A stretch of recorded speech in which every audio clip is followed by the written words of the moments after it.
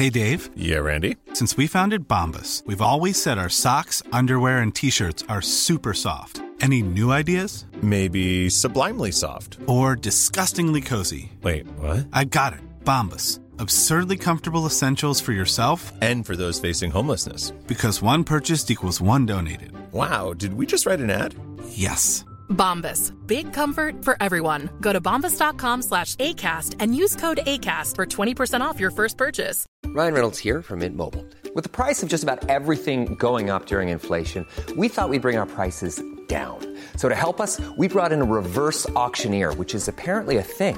Mint Mobile Unlimited Premium Wireless. How to get 30, 30, bit to get 30, bit to get 20, 20, 20, bit to get 20, 20, bit to get 15, 15, 15, 15, just $15 a month? Sold! Give it a try at mintmobile.com/switch. $45 up front for 3 months plus taxes and fees. Promo rate for new customers for limited time. Unlimited more than 40 gigabytes per month. Slows full terms at mintmobile.com.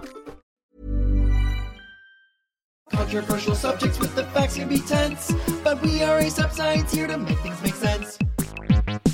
Today we're talking about funny. We're talking about what makes something funny, whether or not, and how we decide when a joke is quote unquote too soon, and whether or not jokes and humor can be used to learn better. That was cool. That was chaotic. I tried to do the RuPaul app. Oh my gosh, that's amazing. Okay, let me try. Yeah, like what? How else does he laugh? No. Well, Michelle. I can't do it.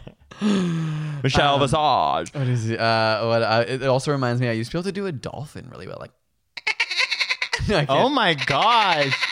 That turned me on. So, why is that? Because you're into bestiality. Whoa, and our dog appeared. Oh my god. Lots happening. Okay, so how's it going?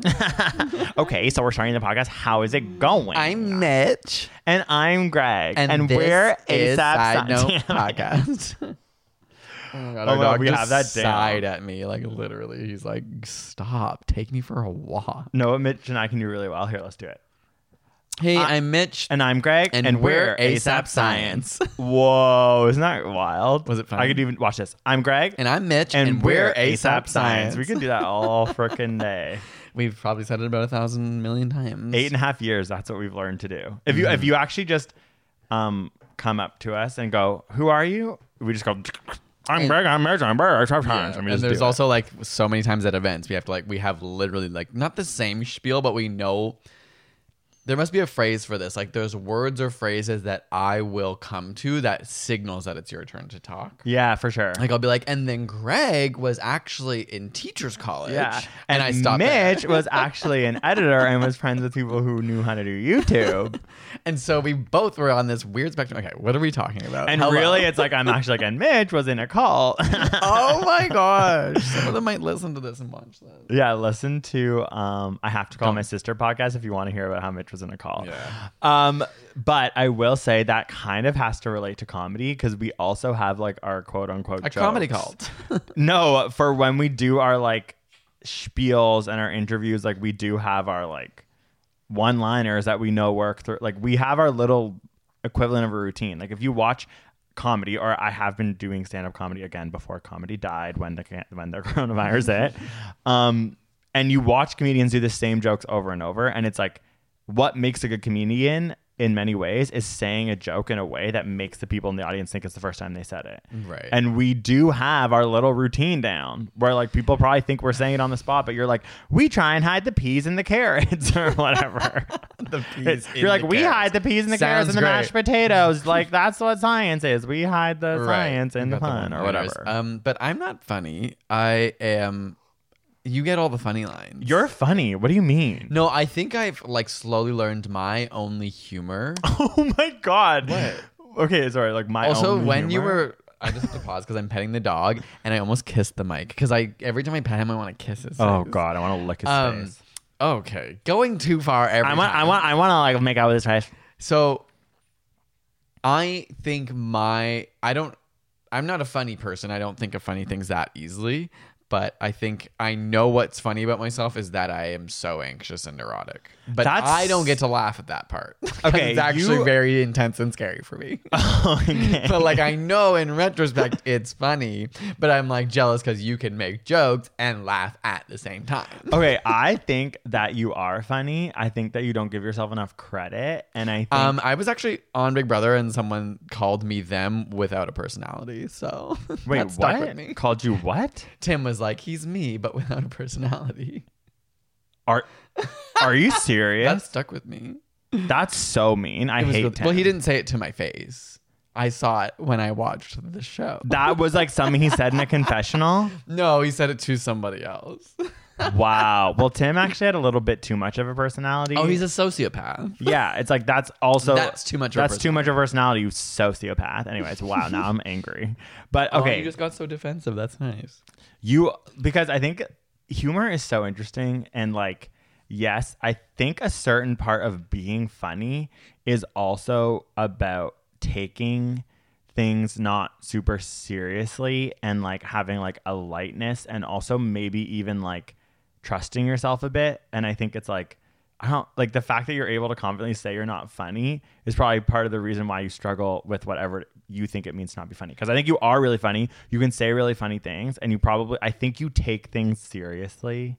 And I think that you have you don't trust yourself. It's that, but I also have such a bad memory. So it's really hard for me to recall things quickly. So, and I know that's just one style of humor, like to be able to on the spot come up with jokes. Yeah, is that's not definitely a necessarily- skill I have.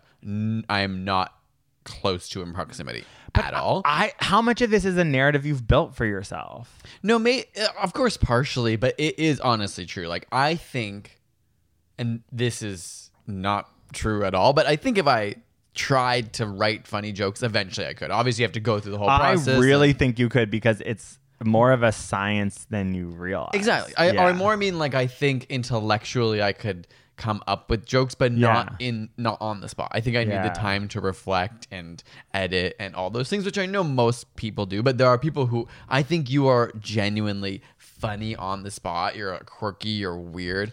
You say things that are like you're much more quick-witted. But I don't necessarily think that. One thing I do think, though, that even just like before this podcast, I'm going to lay out some things. Like what I think people think of me as funny, but it is a part of humor, and we're going to really get into this today. But I don't necessarily think I'm super quick-witted, especially like hanging out with comedians. I know people who are really quick-witted. But one thing is I know I don't take life or myself very seriously. I have a scientific mind. I think we're all going to die. And like, I think I take things with breath. And I do sometimes notice that you don't. Like Yeah, sometimes I'm you a get more serious really, person, really for upset sure. about things. And like, you can get really triggered to the point where like, even before this podcast, you got upset about something. And I was like, how the hell That's could what that I'm make sense? saying. And my only opportunity for funniness is my anxiety. No, and I'm saying that's really, it is really funny and endearing. And I'm like, I don't think it's true. I think you've like built something for yourself. And I even think you don't like with life and with age, like I think you will become less serious. I might become more serious about life. Like these things are all in flux. Perhaps. And I don't think it's smart to build a narrative for yourself at the ripe age of 32 that like you Ooh, ripe gonna it change. is. Ripe people it is. people can learn to be funny. We are going to talk about the science of humor and funny today. It is in many ways a methodology. It's a craft that people can create. You can hone it. It's a muscle. So I think that this is an interesting opportunity for you. I don't want you to say that about yourself anymore because it's not true. And you can change it if you want. I'm so funny. Yeah, there you go. Into I'm so that. funny. Into that. I'm so You are funny. Also, it's all subjectivo. Yeah, but like it's not subjective. Okay, no, let's get into Okay, that's like actually the other part. We stopped doing Let's go into the podcast. Oh, what did we learn this week? So I am still on this kick, having finished this book, Fashionopolis, coming back to it a lot, trying to figure out how to purchase clothes. I think I kind of have always really been interested in fashion as an expression, like a kind of what we were just talking about. I don't care what people think, and in a certain way, obviously everyone cares what people think, but I value not caring what people think, and I use my fashion as a way of like coding and signaling that to people. Like I kind of wear what I like. I don't like to like follow trends. Like I just wear what I like, and I think people will be like, oh, I don't think that people would necessarily say Greg has a good fashion sense, but Greg dresses the way that like he wants to. Sure. Yeah. Does that make sense? Yeah. Yes. Yeah. I think you have a good fashion sense, but there's that element of, okay, that's kind of like odd, but he's obviously comfortable in it. Yeah, like and these, likes I it. bought this because it has puff sleeves, and like that's kind of weird.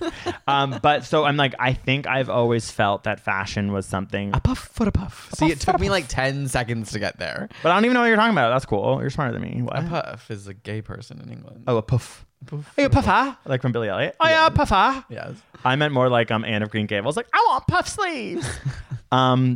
But so I really did, I think, value fashion for a while. So I've had this like reckoning where like dealing with the climate crisis, consumerism, like, okay, I want to be able to dress the way I want to without ruining the world, aka I'm only shopping secondhand, but learning a lot about there's going to be ways that we can evolve the fashion industry. Mm-hmm.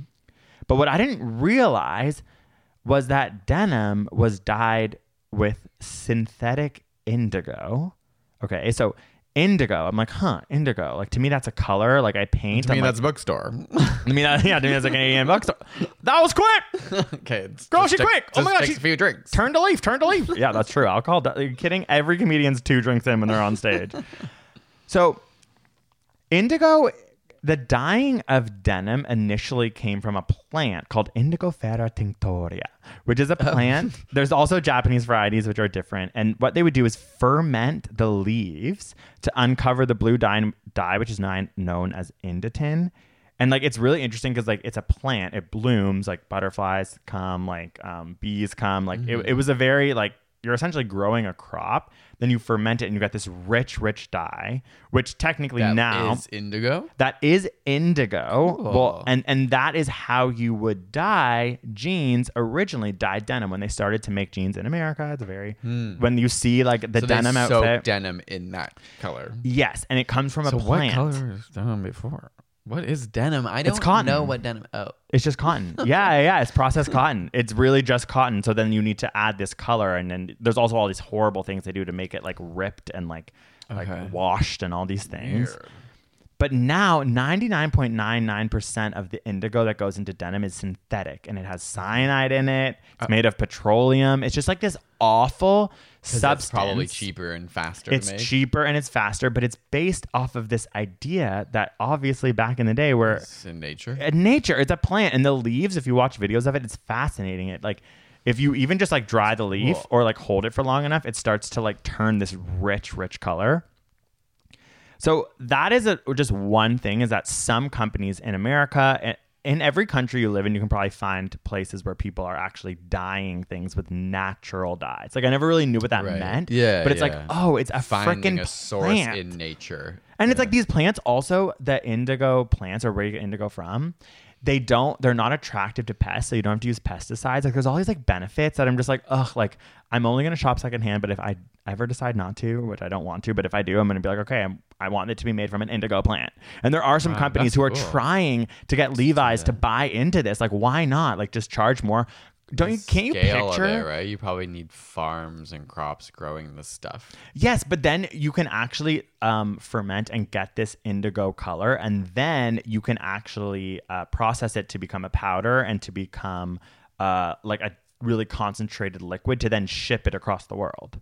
Like it's still, as much as it takes more like plants and it's like not made of petroleum and easier and cheaper, there are still ways to like move it and process it. That's cool. No, it would be, and I could see that also being trendy, because this is where my brain always goes, is obviously to move people culturally in terms of how they're going to change their habits. You kind of have to move culture as well. You have to make it interesting, make it cool. And I think there is something cool. Obviously, we've seen like free range chickens and fair trade coffee, and I don't want to say those are not good things. It's just like there is a trend to them. Yeah, people are we're at a point in time where people are willing to make these types of purchases. I think it's about educating people. Like I picture you walk into like where you get your Levi's or whatever. They have their levers. Genuine color Levi. They show you like behind on the billboard is maybe like a quick diagram about indigo. It shows you like a field of the indigo plant. And then it just is like, these ones are dyed with this plant.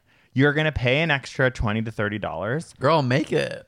Well, I mean, I don't know. I'm just sitting at home reading a book. Okay. Like, I don't have the skills, but I know people are doing it. And then I was like getting really into this and like looking at like natural dyes and stuff. And there's other ones, which is like black walnuts can be used to make muted browns out of cotton.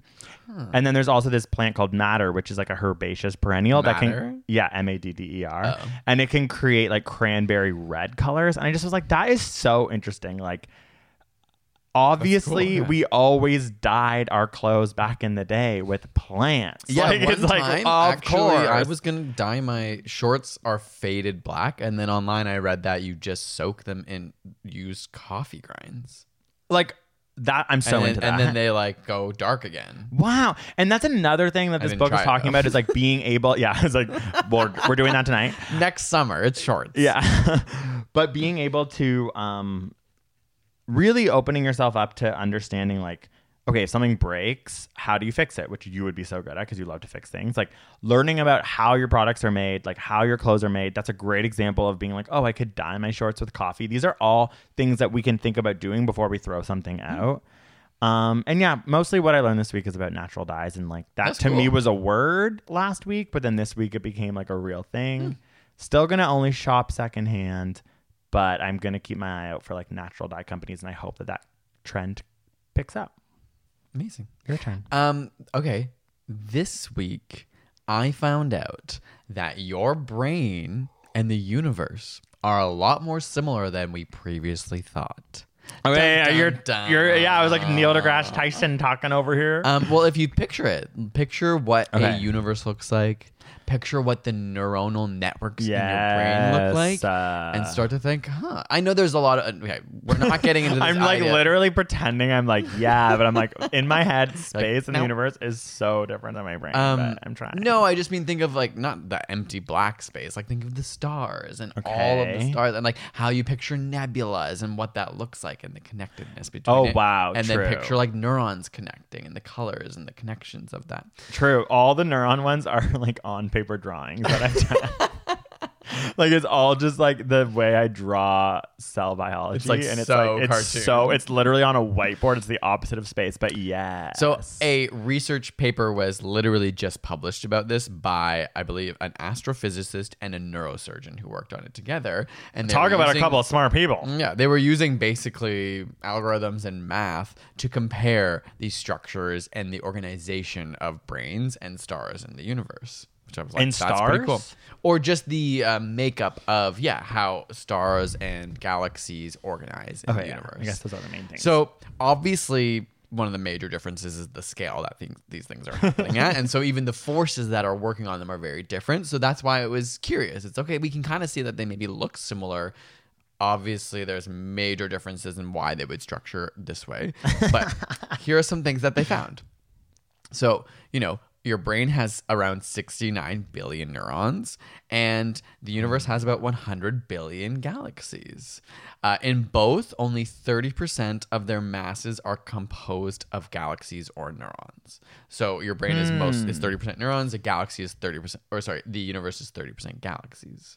So it's really like this neuron galaxy comparison It's neuron, exactly. in the expanded universe. Galaxy and neurons arrange themselves in long filaments or nodes between the filaments. Oh, Interesting. this is spiritual. Sorry, keep going. 70% of the distribution of mass or energy is composed of components playing an apparent passive role. Water in the brain and dark energy in the observable universe. Oh. Very cool. And so basically, the connectivity within the two networks evolves following similar physical principles, despite that they're obviously in very different I love how we have to keep doing the caveat like, but they're obviously, it's like, I know. No, that's what makes it interesting. So we're not at all. This study was not trying to also suggest, because there's obviously sort of the Men in Black analogy at the end where it's like a galaxy they roll out and it's like aliens playing with marbles. Do you remember that? That was like something that I feel like directors in Hollywood threw in that truly Like, became a change culture. a philosophical, mind-blowing moment for our generation, I think. Yeah. Like, I remember being like an annoying kid, being like I was always been obsessed with science, but like when this came up at a young age, being like, but what if we're a marble? You know what I mean? Like, but what if we're just in a marble? Like, it came like a moment where you could say that to someone and they go, oh. And that kind of idea is not what this is saying, in the same way that it's not. There's these cool, you can philosophically think, like, what if the universe is just a brain of another being, and that we're all just like these parts of a bigger creature, and that our brain is like actually like a whole like the other little universe. adrenaline molecule in our body is like someone's existence. Yeah. And that's not what these researchers were trying to say. But ultimately, the kind of bottom line was that the universe and the brain structure shows more similarities. So there's more, let me put it this way. There's more similarities between cosmic web, is what they called it, and a galaxy or a neuronal network, and inside of what did I write here? I'm like...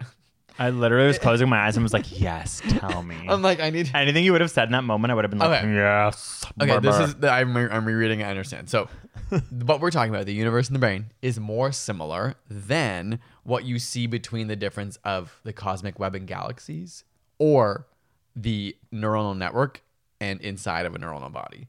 So what that basically means is that it's not like this pattern is everywhere. Like your brain to its structures, it's not like everything in your brain follows this similar pattern. So that's why they found it interesting. Like statistically, the universe and the brain followed these interesting patterns that match, that are not necessarily ubiquitously found in every other natural thing. Okay, that made sense right as you said that at the end. So but like prior to that line. Yeah, prior to that I was like, girl, I don't know. Well, I started thinking about it, and and this is just like anecdotal, and my thought is thinking, there are other examples that we can look at about how like trees kind of look like lungs, or they follow those same patterns of like your brachioles and like breaking down into all these different branches, and then that's like where they're getting and exchanging their gases. Well, isn't it like it's like surface area to volume ratio? Like nature in and of itself follows patterns. Yeah, we hear about a Fibonacci sequence. Exactly. I do think that nature and science is spiritual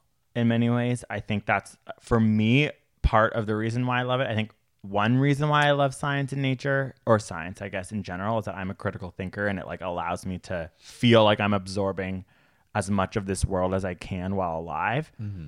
But the other part of me is that I genuinely find it spiritual. I think the more I learn about any aspect of physics or science or biology or chemistry, it just makes me feel more connected to nature, to how this plant works, to how that table got there. Like, to me, that is spirituality. And this is just kind of it just fits into that really beautifully. Like this organ, like this, pillowcase size organ that's folded up in my head is the only thing that gives me a consciousness, that gives me the only meaning in anything. So I would love to compare it to the expanding universe. That's spiritual to me. Yeah, there is some beautiful ways to think about that. I agree. And that's all I'm ever trying to do with science, is like search for spirituality within it, because I think it kind of has like the most validity for myself and my life, in my opinion. Well, that's a beautiful way to I'm end crying. this segment. We're all crying. All right, I'd say we get into the episode. About laughing. Study time. Study time. Study time. Okay, wait, let's try and do our most realistic laugh Okay, wait. of ourselves. Okay. Just like you're actually laughing okay. at. Okay, no. Okay. Interestingly, this was not my study, but I recently was listening to a podcast about laughter and how so much of it is performative, because that's socially ingrained in humans, because laughter can sometimes actually stand to not necessarily be funny, but to create social cohesion. Okay. Which makes sense, right? When you laugh at Yes. something that's not necessarily funny. I'm sorry. Did you know that laughter? No. Okay. Did you know that laughter emerged before language, and it was used to signal to others that things were okay and that danger was low? That now is a good time to play, socialize, and explore. Okay. How did you memorize that? Oh no, but that was like the first thing I wanted to say was that laughter is likely likely evolved before laugh. language. Monkeys laugh. Exactly, and it's showing like we are safe. It is beautiful. It is a beautiful biological cue to the people around you that you are safe. I'm only going to throw in the caveat because sometimes, I guess I've always been safe, but sometimes I laugh inappropriate moments when I feel high anxiety, I sometimes laugh. Okay, so you're sadistic. But I guess I'm still safe in those moments. Yeah, Like, if I ever yeah, actually felt in danger. No one's laughing like when they're like truly about to die. Like it's like then people might be laughing at some existential like moment. You know, and 'cause sometimes and it can be something coping. sad gets said or death. Like there's moments where you feel like it's the anxiety, like laughter's of release. Also, there's like I always like doing comedy. I've truly only done it for 2 years, and I know people who do comedy, and they've done it since they were like 15, and now they're 40, and they would like laugh at me even having any opinion on this. But that's not true. But there's a lot of self-deprecation in comedy. It's actually like a toxic environment. Greg, but look at me. You need to own that you are a comedian, that you that makes me did want a to good barf. job. No, I just mean like it's okay that some people can do it for 40 years and some people have only done it for 2, and that doesn't mean that you. Okay, thank you. I will. You're great at it. Namaste, I am one. I really think that as you get to like do it more, it really is a good example of the fun being taken out of it. And I actually have read 2 science books about humor, and they both end with a similar quote about how like, and the more you look at it, the less fun it is. So maybe we should leave it alone. Like it's like a really interesting like. That's a little bit like everything, I think. I know. But humor is maybe not science, weirdly. Okay, so oh my God, I'm so excited. So I think that comedy is extremely fascinating because I feel like with my science mind, there are so many things that we can define, even like the laws of nature, physics, but comedy is a really fascinating thing that doesn't follow tangible scientific norms. So we're going to talk today about like where we've got with science, but in general, it is subjective. Like I've always found art and creativity and comedy to be fascinating and beautiful as a science-minded person, because I'm like, that's where things start to fall apart. Yeah. Why does this book move me to tears? And like, why and does also this joke, why would somebody else be so unaffected by it? Like, and I have noticed that like if I do the same joke over and over, it can like make people laugh so hard, and I'm like, it's just these 20 people in this room. Then the next night it can just be like people are literally like, what is he saying? Like it's like it's you see it happen all the time. But one thing I'll say about comedians and laughter, it is sucking the fun out of it. Like if you say something funny in a group of comedians, they go, oh, they're judging it. They're like, that's good. Right. Like it's like they're literally like, oh, they're or just like, no, it's not negative. It's like it's just very that's objective good. and outside. That's of good. It. Yeah, like that's good. That's a so funny. Not all of them, and I think a lot of people have really strong relationships. But if you get in a group of comedians, there's this like interesting dynamic, which is really helpful for the creative process. It's not bad, and I really don't want you to say like it's out of jealousy or anything. It's just like joking. It's just like that's good. Like write that down. Wow. Okay, you're getting defensive. No, because I'm like I don't want it to be like we're calling out all of Greg's comedy friends right now. No, because I'm one by one. Give me names. No, give me comedy names. is toxic, and jealous? that's not the reason. The reason it's toxic is because it's like only men have been allowed to do it, and like only men were told they're funny. Even though, according to studies, women laugh way more than men when reading jokes, and women also value humor more than men. And there's a bunch of only women are funny. There's a bunch of studies by Richard Wiseman in a variety of ways that show that women are, if you want to, like, I will say it with confidence, are funnier than men and have more of a depth relationship with being funny, which is fascinating. The alt-right's coming for us. Well, only recently have women been allowed to do comedy. Right. More unique perspective. Yeah. And I just want to say, I'm not just saying that. Like, women in studies laugh more at jokes and they value humor more. So it's like, okay, well, what does being funny mean? I'm pretty sure it's like laughing at jokes and valuing humor. Do you want to lead the charge on your study first, or you want me to go first? You go first. Okay. Mine, I feel like yours might be more fundamental. Mine is related to... What is the thing on RuPaul about fundamental? Reading is fundamental. Yeah, cool. But reading is when you read people. What does that mean? What do you mean? It's when you like get the glasses and you're like, Greg, your face is so red I don't know. I could not be on that show. Oh my God, do it. Read me. Okay. No, like in the moment, those people plan. They all know they're going there, and okay. they have nights to like think of their jokes and stuff. But it would be like, I just can't do it on the spot. See, I'm not funny. Okay, going into my study. See, anxiety. So basically, I was looking at the impact of humor on learning. And so there's some really interesting research beyond this even, but this is one particular study that looked into the effect of a professor or instructor telling jokes and what that did to people's learning abilities or what that did to their learning experience. So there were like a few 1,500 or 1,600 people in this study. And what the ultimate finding was that ultimately males and females have very different views of what is funny and also what is offensive is what they found. So 99% of the people who were asked said that they appreciate an instructor having humor as part of their lessons, which doesn't seem surprising, but you might not think that many people would say humor is important. But now that I think about it, I'm like, of course. Yeah, like, think all about my the favorite professors we teachers loved. were Yeah. funny. They had moments. Like, of course, they could be serious, but they could also just kind of step back. Well, and they're laugh. public speaking. They're like doing comedy, hopefully. What they found in this study was that humor decreases stress and enhances the relationship between student instructor and the instructor and helps them to remember what was taught in class. Yeah. So specifically going into more detail of what the oh my God, what is wrong with my brain? What the study found.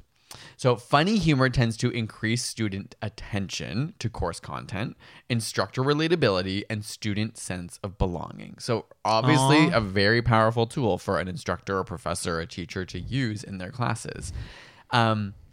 In a great way, in a lucky way, unfunny jokes don't have a negative impact on learning, which is awesome. So if you're not that funny as a teacher, you could still take the risk. You're not negatively impacting your students. So many grown teacher jokes are so cute, and the kids would love it. Exactly. Like, they know they're trying to be funny. I think it's endearing, even if it's not funny. Yeah. The risk, the big caveat, offensive jokes impact student learning. Oh, God, And the problem is What's males offensive? and females see what's offensive as Oh, completely wow. different. So 40% of students said their ability to learn was decreased if a professor or an instructor said something offensive, like beyond even just the one course. Because obviously you start having trouble relating to them. Oh my God. And so men are more likely to think jokes about gender, sexuality, religious identity are funny, and women are more likely to find them offensive. Obviously this is a scale and everyone's different, but in general, that's what they found. The three topics. Jewelry isn't a gift you give just once. It's a way to remind your loved one of a beautiful moment every time they see it. Blue Nile can help you find the gift that says how you feel and says it beautifully, with expert guidance and a wide assortment of jewelry of the highest quality at the best price. Go to BlueNile.com and experience the convenience of shopping Blue Nile, the original online jeweler since 1999. That's BlueNile.com to find the perfect jewelry gift for any occasion. BlueNile.com. Hey, it's Ryan Reynolds, and I'm here with Keith, co-star of my upcoming film, If, only in theaters May 17th. Do you want to tell people the big news? All right, I'll do it. Sign up now and you'll get unlimited for $15 a month and 6 months of Paramount Plus Essential Plan on us. MintMobile.com/switch. Upfront payment of $45 equivalent to $15 per month. Unlimited over 40 gigabytes per month. Face lower speeds. Videos at 480p. Active Mint customers by 531.24 get 6 months of Paramount Plus Essential Plan. Auto renews after 6 months. Offer ends May 31st, 2024. Separate Paramount Plus registration required. Terms and conditions apply if rated PG. They found were not offensive to anyone were science, college, and television. College? Oh my God, like where they were at the time. I don't know. I guess these were college no, kids, that is interesting. But it made me think about being in school, and yeah, I think even though I wasn't necessarily like a funny kid or anything, seeing Stop teachers. saying that. No, but I mean, sorry. I was quiet. I was introverted. It wasn't like I was participating or volleying, as RuPaul would say 1 million times in RuPaul's Drag Race. You got to volley. And I guess like I was truly like the loudest class kid. Yeah, I feel like you had a different experience because you probably engaged in that. I would like be a participant. My teachers as a watcher hate like that I did well, but they really hated that I did well because I talked and was like so loud all the time and would disrupt the class so much. Like my mom hated going and my dad hated going. My dad actually stopped going. Oh, he was like, no. Because they would just be like, your kid is so disruptive and like, but he does well. So this is like the most annoying place to be. It's like, okay, yeah, cool. I can tell you your kid's doing well, but he's ruining it for everyone. I was like, oh my God. My mom would scold me. I used to hide in my room. I would like go in my room and open a book on parent teacher interviews so that when she'd bust like, in, the light was on. I'm like, sorry, I'm actually just reading a mystery novel. Like, and I pretended to know where they were.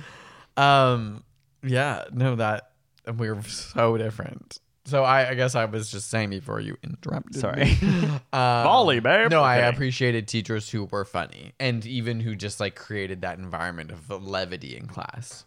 Yeah. So Especially when it was a class like science, because it feels so stale sometimes. So I am in quarantine, went a little bit chaos in the brain and wrote a screenplay. And it's actually about this because when I was a teacher, they told me that I needed to not act gay, not smile. When you were what? In school? When I was a teacher in the UK. Oh, that okay. I thought you said in high school. Yeah. I taught at a school that was extremely challenging. I taught at schools all over Toronto. It was also sort of like a small town.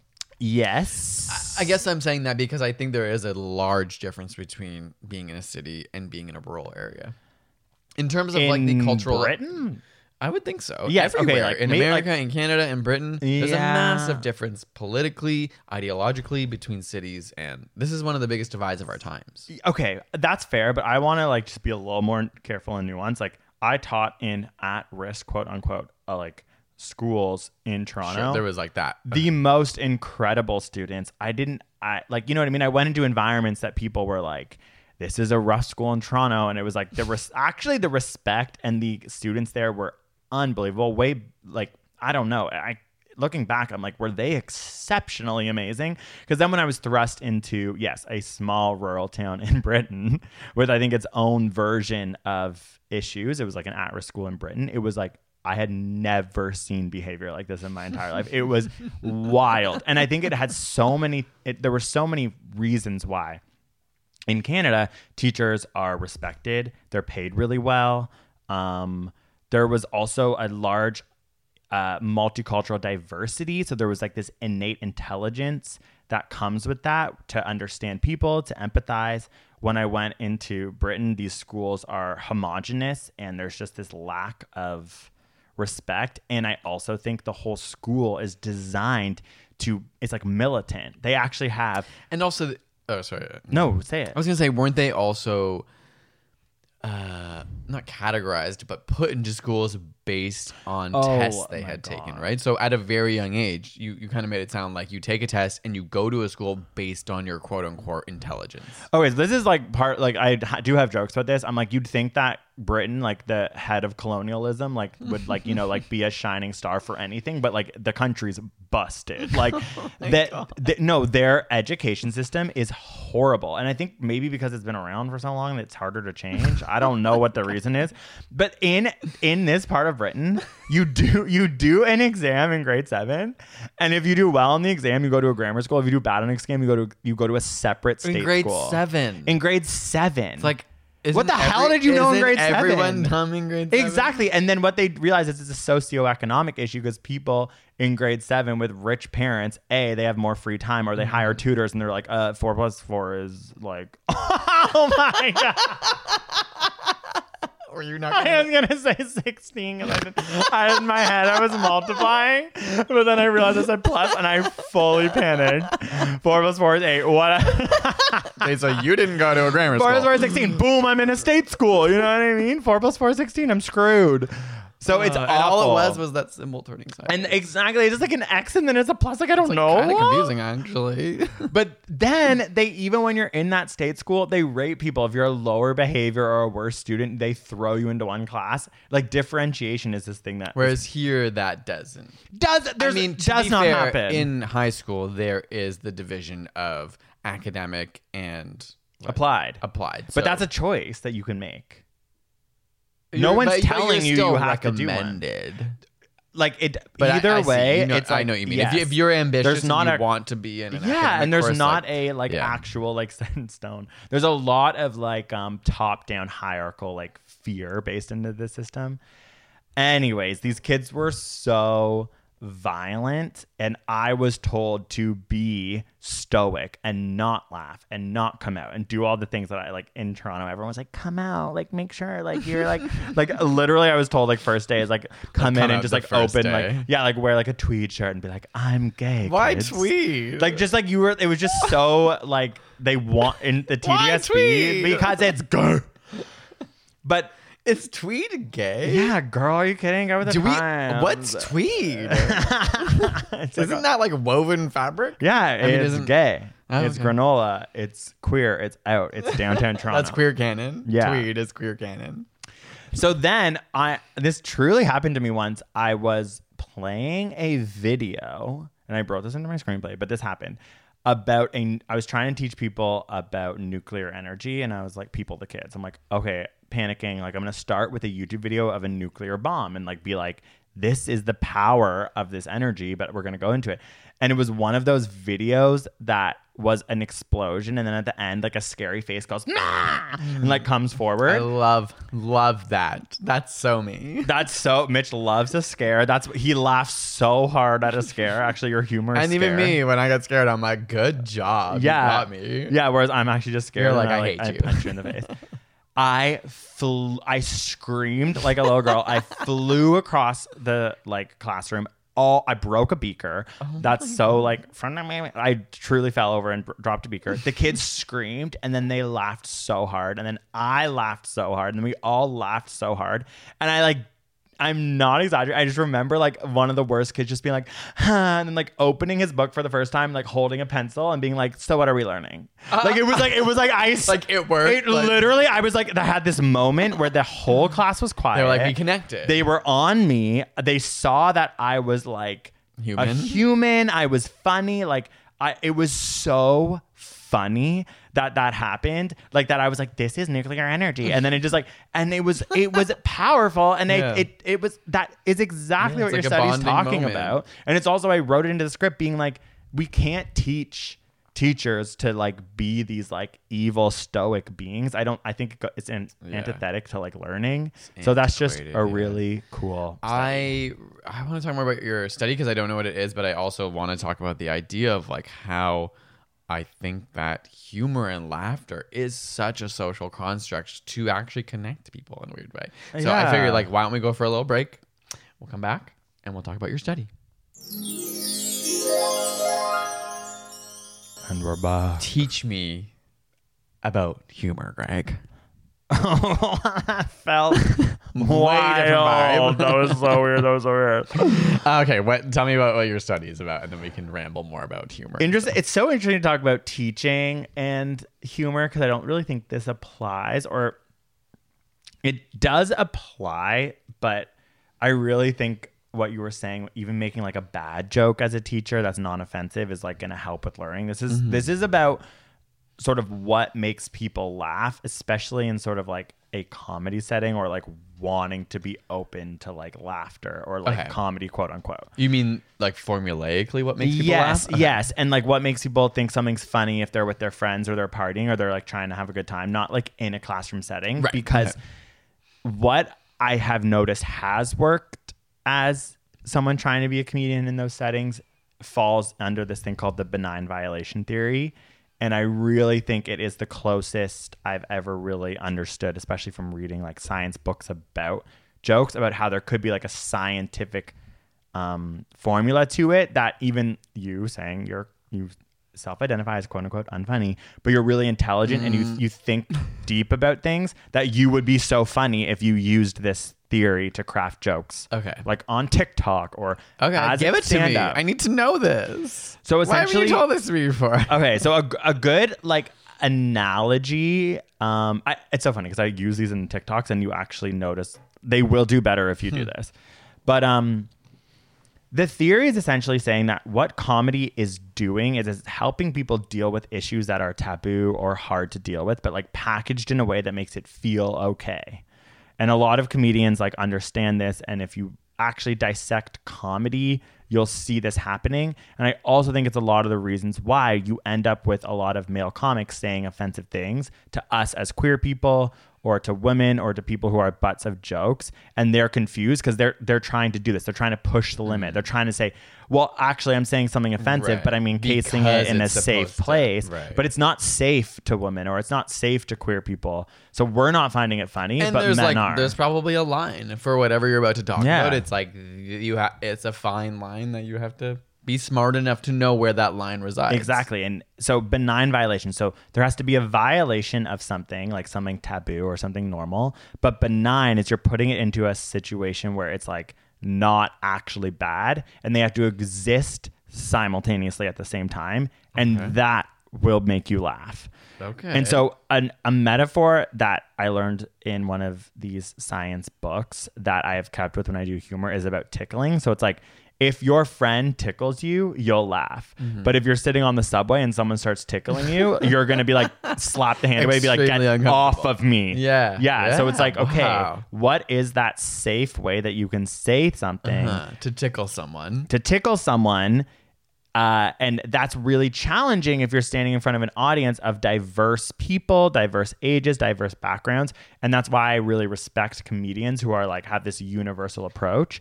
And I think it's also why a lot of male comedians will speak to men and maybe make offensive jokes about women and queer people. And we're off on the sidelines going, we're not laughing, but they're laughing because it's safe to them. It's not affecting them. It's not offensive. It's pushing a boundary that's not uncomfortable to them. Yeah, so that's called the benign violation theory. And it really is interesting. Like recently, I made a TikTok that people responded to, and like people were just like ha ha ha, like laugh. And it was that audio that's like, literally my life dance everything all night. It's just like this catchy, love that song. Amazing Don't know song. what the hell that song is. Love it. And the whole framework of that joke on TikTok is the benign violation theory. So it's this really upbeat song, and people write on the screen the most morbid thing that has happened to their grandparent. Like, one of them was someone who decided not to go to school the day that they dropped the Hiroshima bomb.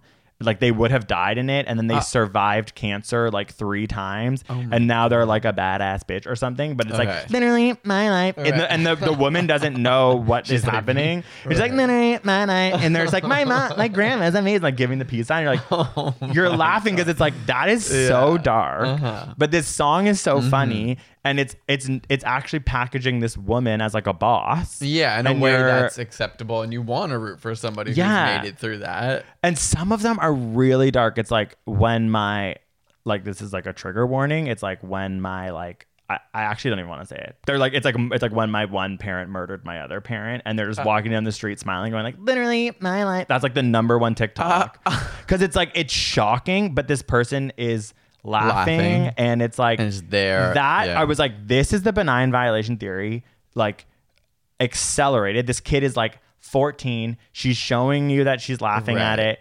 I'm like, comedian, like, you know, like Louis C.K. like, yeah, like could only do that. So I think what makes that so interesting, not necessarily that in particular, but I think a big part of comedy and just enjoying it in general is that in that example, people are being self-deprecating, right? So you're violating this idea, but then you're actually not being offensive because you have experienced it. And I think that is like what a more modern and nuanced version of this theory is. And is that before you could just like push the boundary. There were people who weren't gay making gay jokes because it was kind of taboo. It was funny. And they were now it makes sense that you need to be gay because you can push the boundary of that because you actually live that experience. You're obviously, for the most part, obviously there's a small percentage, but you're obviously not shaming your whole community.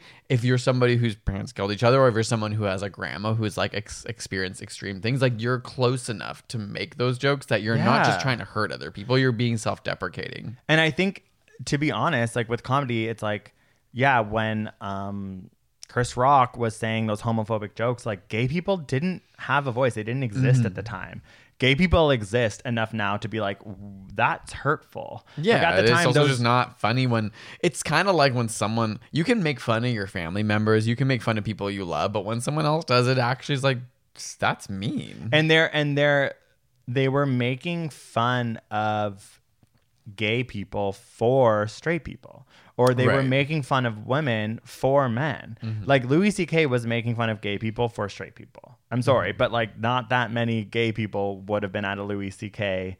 Like generally comedy his show. audience, yeah. And I wouldn't be surprised if the racial background of it was quite white, and I wouldn't be surprised if it was predominantly male. Like, because he wasn't having to grapple with the fact that the audiences who didn't feel safe in the benign violation theory of a Louis C.K. joke weren't at his shows.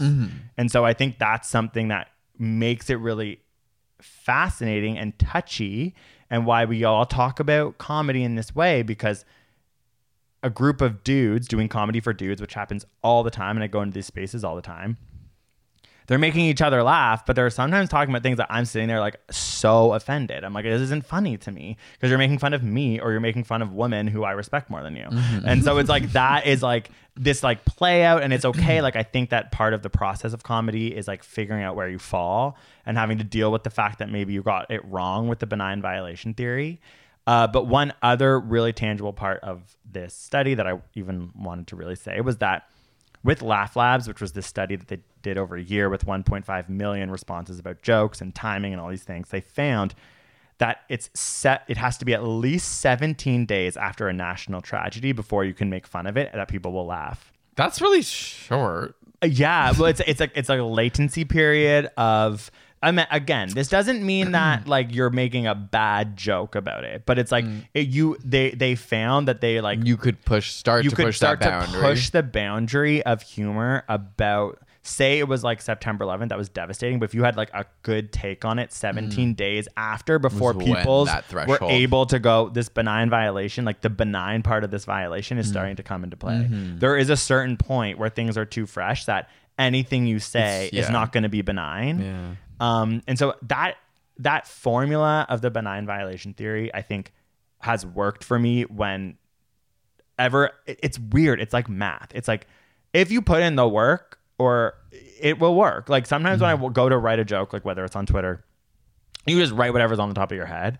But if you stop, and I really think this is something for you, like you would be good at, because you are a slow thinker, you are an intelligent thinker, that if you were to be like, okay, this is the thing I want to say, now let's think about the benign violation theory, I think you could write really like incredible jokes, or TikToks. I guess that's a weird part where I guess my brain tells me other people have that naturally, and that if I do it calculatedly, it's not real. So that's even if not other people true. find it funny, but maybe that's a not weird true. construct in my mind. Comedians aren't funny.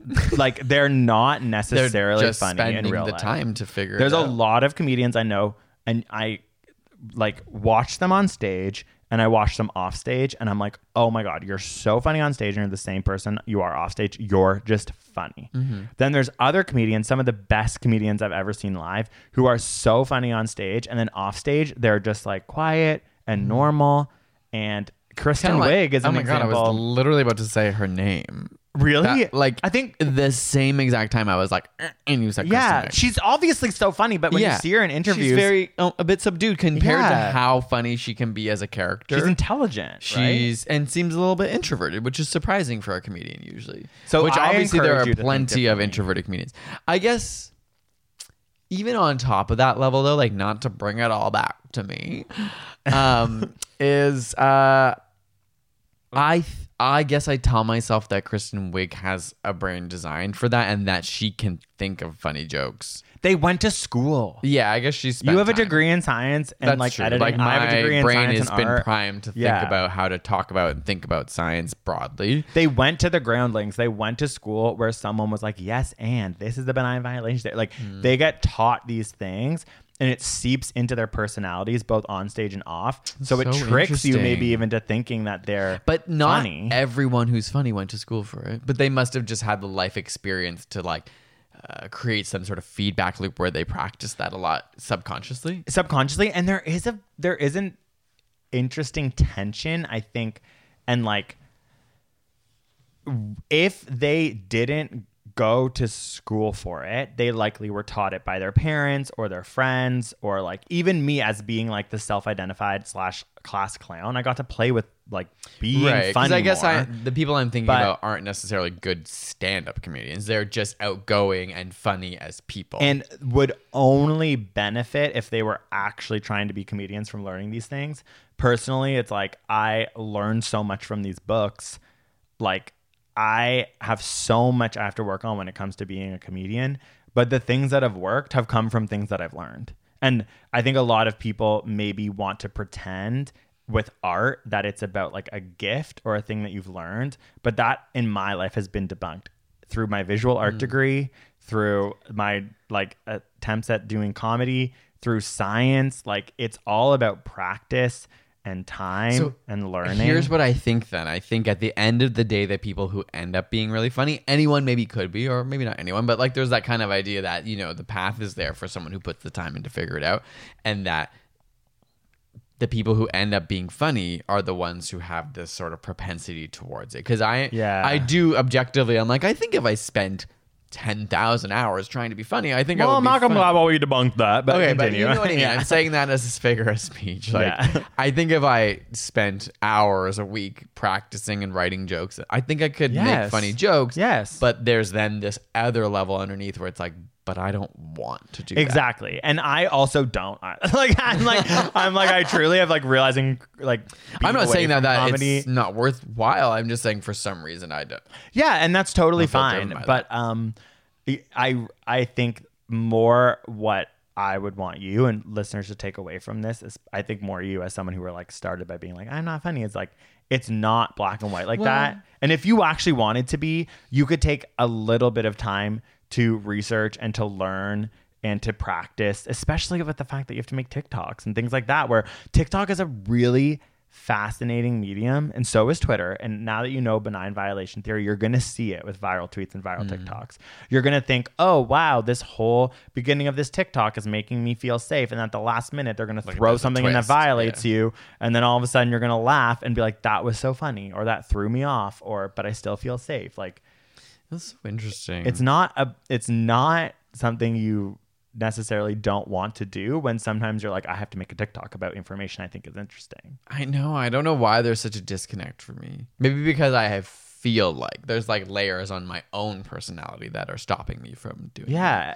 Yeah. And I think that is true. Because I find it difficult because we live and work in this entertainment world.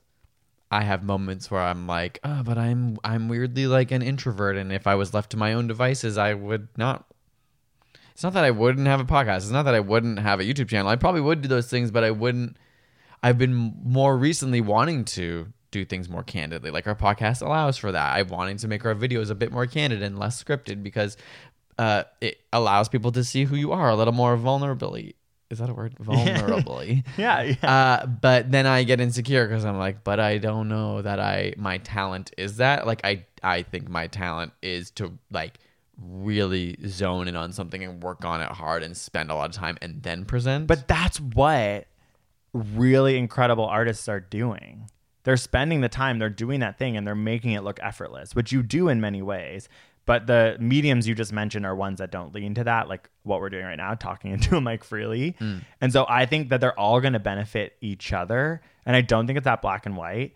And I think it's also something that, like, I mean, we know each other really well. And like in therapy, like you're working on. It's a worldview or a narrative you've told yourself that isn't necessarily true. Yeah, I just debate if it's like, do I want to be that? Is it worth my energy and time to work towards that? Or yes, probably if you think but about why? But wait, what do you mean work towards what? Being funnier. No, I'm not. Okay, I'm not even necessarily talking about being funnier in general. Because like at the deep core, I'm like, I don't care about being funny.